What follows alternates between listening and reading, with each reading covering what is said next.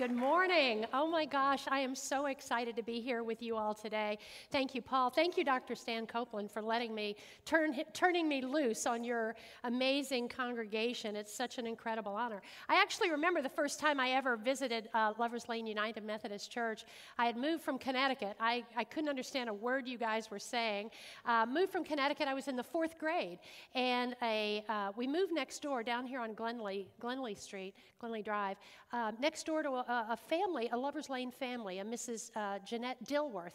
And for some of you all who have been around Lovers Lane for a while, she was a lifelong pillar. And she and her daughter Ann and Mrs. Dilworth would bring us up to Lovers Lane while she arranged flowers and got ready for the next day's service. And I remember meeting Dr. Tom Shipp, this big man of Methodism, but very large man, and this large church, and I kept hearing about the different things that you all do. I hear about your Everybody's Christmas, you're feeding the homeless, you're feeding the recently incarcerated, you're going to Kenya, you're going to Haiti, you're helping homeless children through Rainbow Days. And I remember thinking when I was in the 4th grade, what can't this church do? And I continue 60 years later to just be absolutely amazed. So today we're going to talk about taking one more step. We're going to take a step in transparency and with honesty to end the holy hush of domestic violence, So regardless of your faith community, regardless of your discipline or your theology, whether you believe in egalitarian relationships or complementarian relationships, wherever you worship, I want you to know that women of faith are actually, the studies tell us, less likely to tell and least likely to get out of a violent situation. In fact, faith communities can become fertile ground for the continuation of abuse. So why is that? Why would that happen in a place where you think there was the most hope and the most help? I think sometimes maybe it's a misinterpretation of Scripture. I think sometimes it's that, we hear and we believe Jesus suffered, so we have to suffer. I think sometimes that it's not an understanding of the issue of domestic violence, and that misunderstanding and misinterpretation of Scripture is actually enforced by an abusive partner, and sometimes reinforced by the faith community in which we are. Sometimes clergy this is not taught in seminary, and yet domestic violence is the leading cause of injury to women in the United States. Every 9 seconds, a woman is assaulted. In Psalms, we read, "It's not my enemy who reviles me, then I could bear it. It's not my adversary who deals insolently with me, because then I could hide. It is you, my equal, my constant companion with whom I have walked in God's house." And so it was 2,000 years ago, and ladies and gentlemen, so it is today. According to the FBI, every 9 seconds a woman is assaulted. Now that is a mom and a daughter, a sister, a co-worker, a friend. This crime is most often perpetrated against women. However, there are men who are battered. There are men who are battered by women, men who are battered by same-gender partners. The dynamics that I talk about today are the same. The violence that I talk about today is the same. But you men sitting in this room have to know 2 things. You have to know that because this impacts the women in your lives, it also impacts your lives as well. But also, I want the men in this room to hear that you have an incredible opportunity to stop this. Everybody who sees me, I walk into court and they're rolling their eyes and saying, "Here she comes again." Everybody who sees me when I walk into my church like, "Oh no, we're going to be talking about that today." Yes, we're going to be talking about that today, right?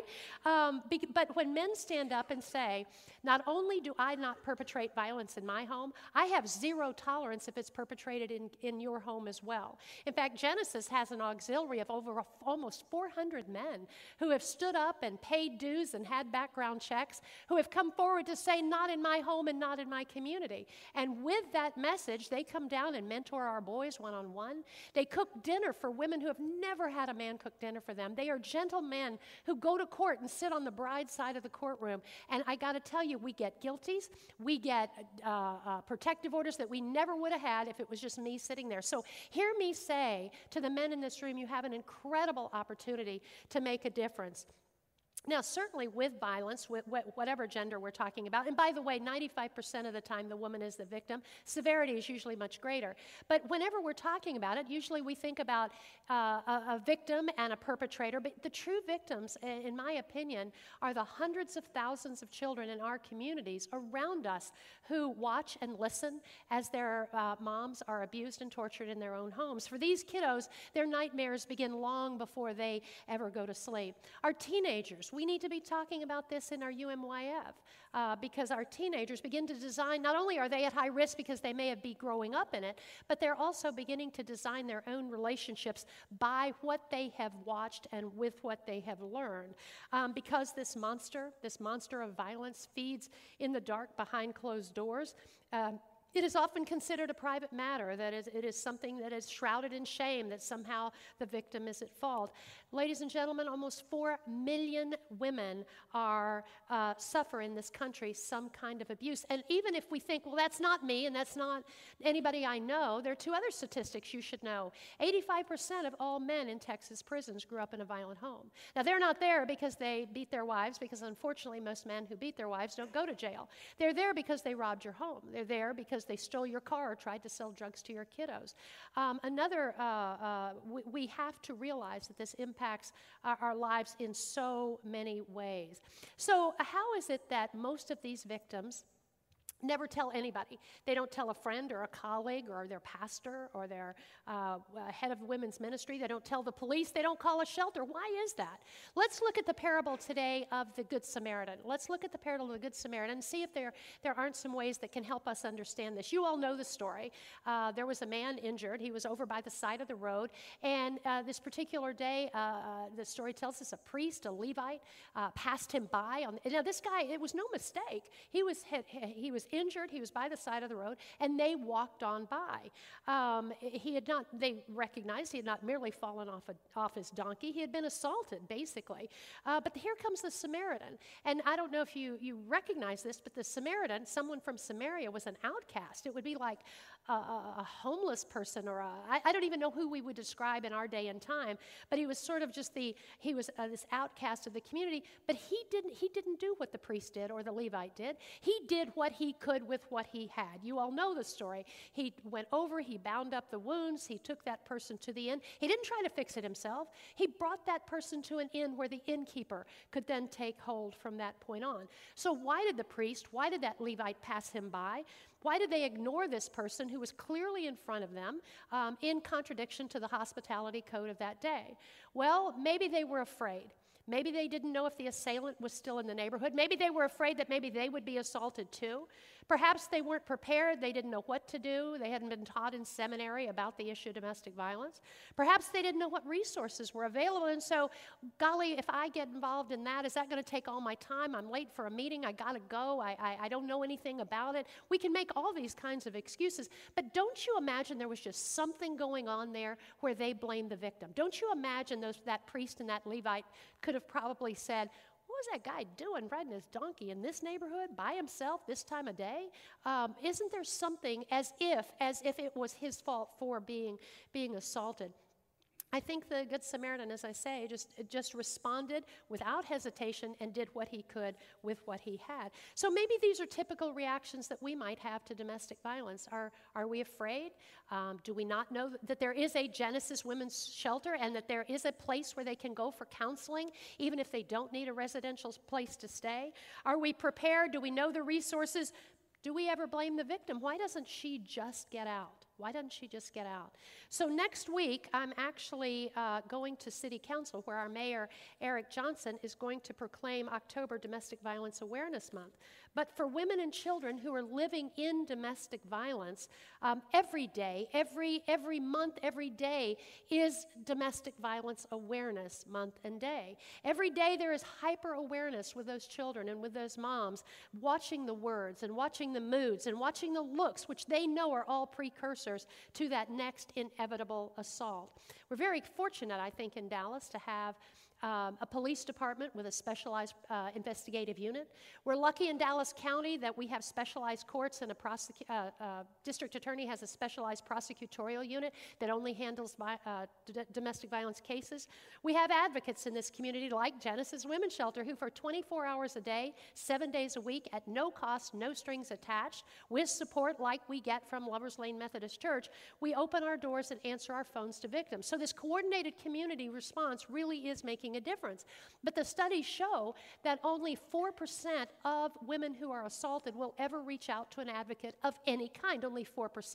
So what that means, ladies and gentlemen, here comes the call to action, because that means we have to stand together.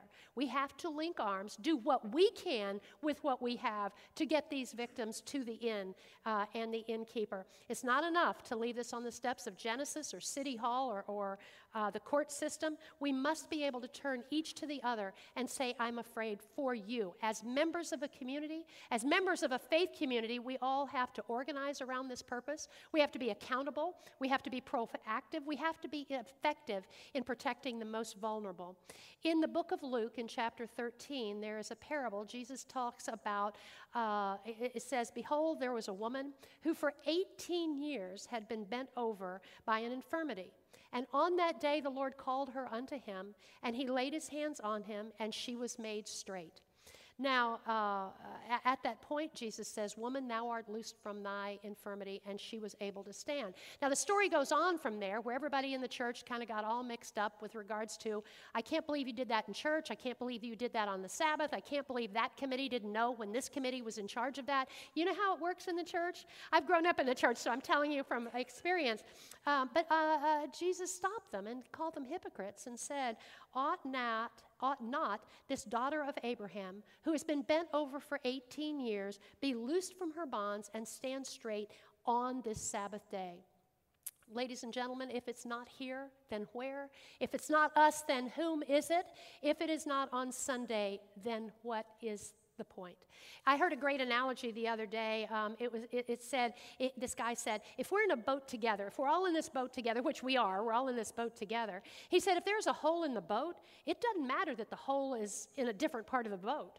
It doesn't matter that it's not anywhere near me, or anybody I think that this happens to, or anybody who looks like me or worships where I worship. It doesn't matter if they live in another part of town or worship differently. We all have to roll up our sleeves and be a part of the solutions. In Matthew 13:43, Jesus tells the parable of the sower and the seeds, and at the very end of the story, he says, and you will hear this in many places throughout the New Testament, he said, whoever has ears, let them hear. Jesus repeats this in Matthew, and he repeats it in Mark, and he repeats it in the book of Revelation. And basically what this means when he drops that saying in, he who has ears, let them hear, he's saying, guys, listen up to this. This is important. Pay attention to this. And so then he tells about the sower of the word, sower of the seeds. And he said, he didn't toss out those seeds in a place where he knew there was good soil.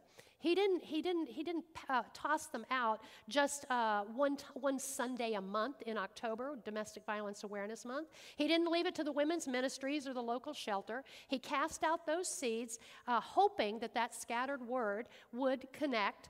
And maybe it did, and maybe it didn't right then, but maybe it did later. But we know that some did fall on good soil. And it says in the book, it grew multiple times of what was sown. So what if today somebody comes to Lovers Lane United Methodist Church? Somebody comes today with the ears to hear about help for the violence in her home. What if she has ears to hear about grace and hope and abuse-free life and the resources to let her know that she isn't alone? What if she came and nobody was talking about it? It's so easy for us to get so wrapped up in our own praise and our own worship and our own deal and what I'm wearing and where I'm going to lunch and on and on. And all those things are important. We love the music. This is why we come together to worship. But what if that's all it was? What if we are not saying that 1 out of every 3 women will be victims of violence by someone who says that he loves her, by someone who says it's her fault, and by someone who tries to tell the rest of us it's none of our business? What if we didn't tell her about Genesis Women's Shelter and Support? And what if after 18 years no one told her that she could stand up straight? What if what if her family has given up on the opportunity that her seeds would ever take hold and grow? What an incredible life-changing opportunity we then missed. As I mentioned, October is definitely Domestic Violence Awareness Month, but we cannot just talk about it in October. We have to say it again and again and again, that violence in our home is unacceptable. We should have cards in every bathroom, men's and women's restrooms, that say, "Is someone you love hurting you?" We need to say it from the pulpits. We need to say it in our Sunday school classes. We need to turn each to the other. And say, "I'm afraid for you." And if we do that, if we can stand up straight, if each of us commits to doing what we can with what they have. We need to support the local shelters. You need to let your voices and your votes be heard. Do you guys ever call your elected officials? Do you know how your elected officials stand on the issue of violence against women? This is a crazy time for women, ladies and gentlemen. And no matter what your politics are, and this is usually when I get, into deep water, but regardless of how you stand on immigration or the economy, you have to hear that we have been given a governmental seal of approval on how to treat women, how we talk about women. Why have we not reauthorized the Violence Against Women Act? Why have we not enforced the state and federal laws that remove guns from perpetrators so that they don't go into Sutherland Springs, Texas First Baptist Church on a Sunday morning and kill 29 people? We are not immune from this, ladies and gentlemen. We have to be a part of this. If we will do these things, if we will let our voices and votes be heard, if we will raise our sons to be gentle men and our daughters to be protect themselves physically, financially, and emotionally, if we will do this, then we are committing to lighting a candle instead of just shouting at the darkness. We light a candle of education and we light a candle of empowerment, one of hope that informs those who are living in the darkness of domestic violence that they do not have to live that way. With this light, these women who have told that there is no hope find that there is. Do not think, as I once did, that because of the color of my skin or where I go to church or where I live, my zip code, where I went to school, that any of us are immune from issues like alcoholism or incest or domestic violence. Because of the sheer numbers of people in this room, some of you know what I'm talking about. You were that little boy who tried to get dad off mom. You were that little girl who hid under the bed or in the closet. We are not immune from this. It seems like over the past couple of years, there have been so many storms that hit our country, that have devastated our country. You look at the Gulf Coast, you look at Florida or the Carolinas. Puerto Rico, we lost 1,000 American citizens. The Bahamas, and you remember Houston, Harvey in Houston, not long ago. And we're always shocked by the destruction. We are glued to the TV for about a week, and we are shocked with the injury and the deaths and children being separated from their parents and property lost and destroyed. And then we do what America always does. We roll up our sleeves and we send food and we send baby diapers and we send medical assistance and we have temporary shelters. Now, certainly this chaos and devastation, it does happen. Thank God it doesn't happen more than it does. But this type of destruction, ladies and gentlemen, happens every single day in our community, in our faith communities. This is the type of destruction I see every day at Genesis in homes where there is violence. During these times when we're watching these storms take place, I'm always struck by the similarities between the victims that we see on TV and the victims I see at Genesis. We stand back and we look and we say, well, gosh, they knew that storm was coming. There had been weeks of drawings and so on, and we knew they were coming. They read about it. They saw it on TV. They hear about it everywhere, and then they're in disbelief that it possibly happened to them. Maybe it had happened before. Places like New Orleans, they get storms like that all the time. They had weathered storms before. They had survived. They can do it again. Maybe they board up their hearts. Maybe our victims close up what they can. Maybe they move to the emotional second floor of their home, or maybe onto the roof as a last resort. And we hear people say, why didn't those storm victims get out? Why didn't they evacuate when they can? And I hear this echo in my head. Why didn't that battered woman just leave? How is it she did not just get out? Because usually that's followed by, boy, if that were me, I would ... right? Why didn't she just get out? How high do the waters have to rise before you do get out? But you know what? Still you have hope. Still you have hope in your heart that something that will change or somebody will come and help you. But then the storm turns or a levee breaks, and there is one incident that convinces victims that she and her children will not be safe and they must get out. That one incident, that flash flood, destroys the world as she has known it. Her belongings, her family, her self-esteem, her job, custody of her kids, her security, everything is washed away in this flood of abuse. You see, domestic violence is pervasive, it is unforgivable, and it is sometimes deadly. And for these victims, there is no FEMA. There are no food drives. There are no adopt a family. It's not covered on the news. In fact, nobody speaks about it. About 10 years ago, I was invited by Lover's Lane Methodist Church to speak to the fourth graders. The director of Christian education called and said, we've got about 100 fourth graders. We'd like you to come and talk about Genesis. And I love doing that. I'll talk to churches or cops or anybody who'll listen and a whole lot of people who don't really want to. But about 3 weeks out, the lay leader in that department at the time actually called me and she said, hey, the service starts at 10 and we have group time and we'll all be in room whatever. And by the way, don't scare the kids. And I said, okay, I'll see you at 10. Then about a week later, she calls me back and she says, we've got a parking place for you. I'm like, wahoo, a parking place? If you would just cone off a place. In fact, I keep trying to talk at Highland Park Methodist where I go. If they would just do valet parking, I would come more often, right? But talk to the usher. You've got a coned off place. It's marked with your name. And by the way, don't scare the kids. Well, there were 2 or 3 or 4 of these conversations that all ended with, by the way, don't scare the kiddos. And I'm slow on the uptake, but I finally said, are you afraid of what I'm going to say? Are you afraid? Because I can curse with the best of them, but I don't do it in Lover's Lane Methodist Church on a Sunday morning with a bunch of fourth graders. And she said, no, that's not it. She said, this is just a prominent church, and we just don't have that in our church. We don't have violence in our church. Well, I know better. I know personally, I know professionally better that you do.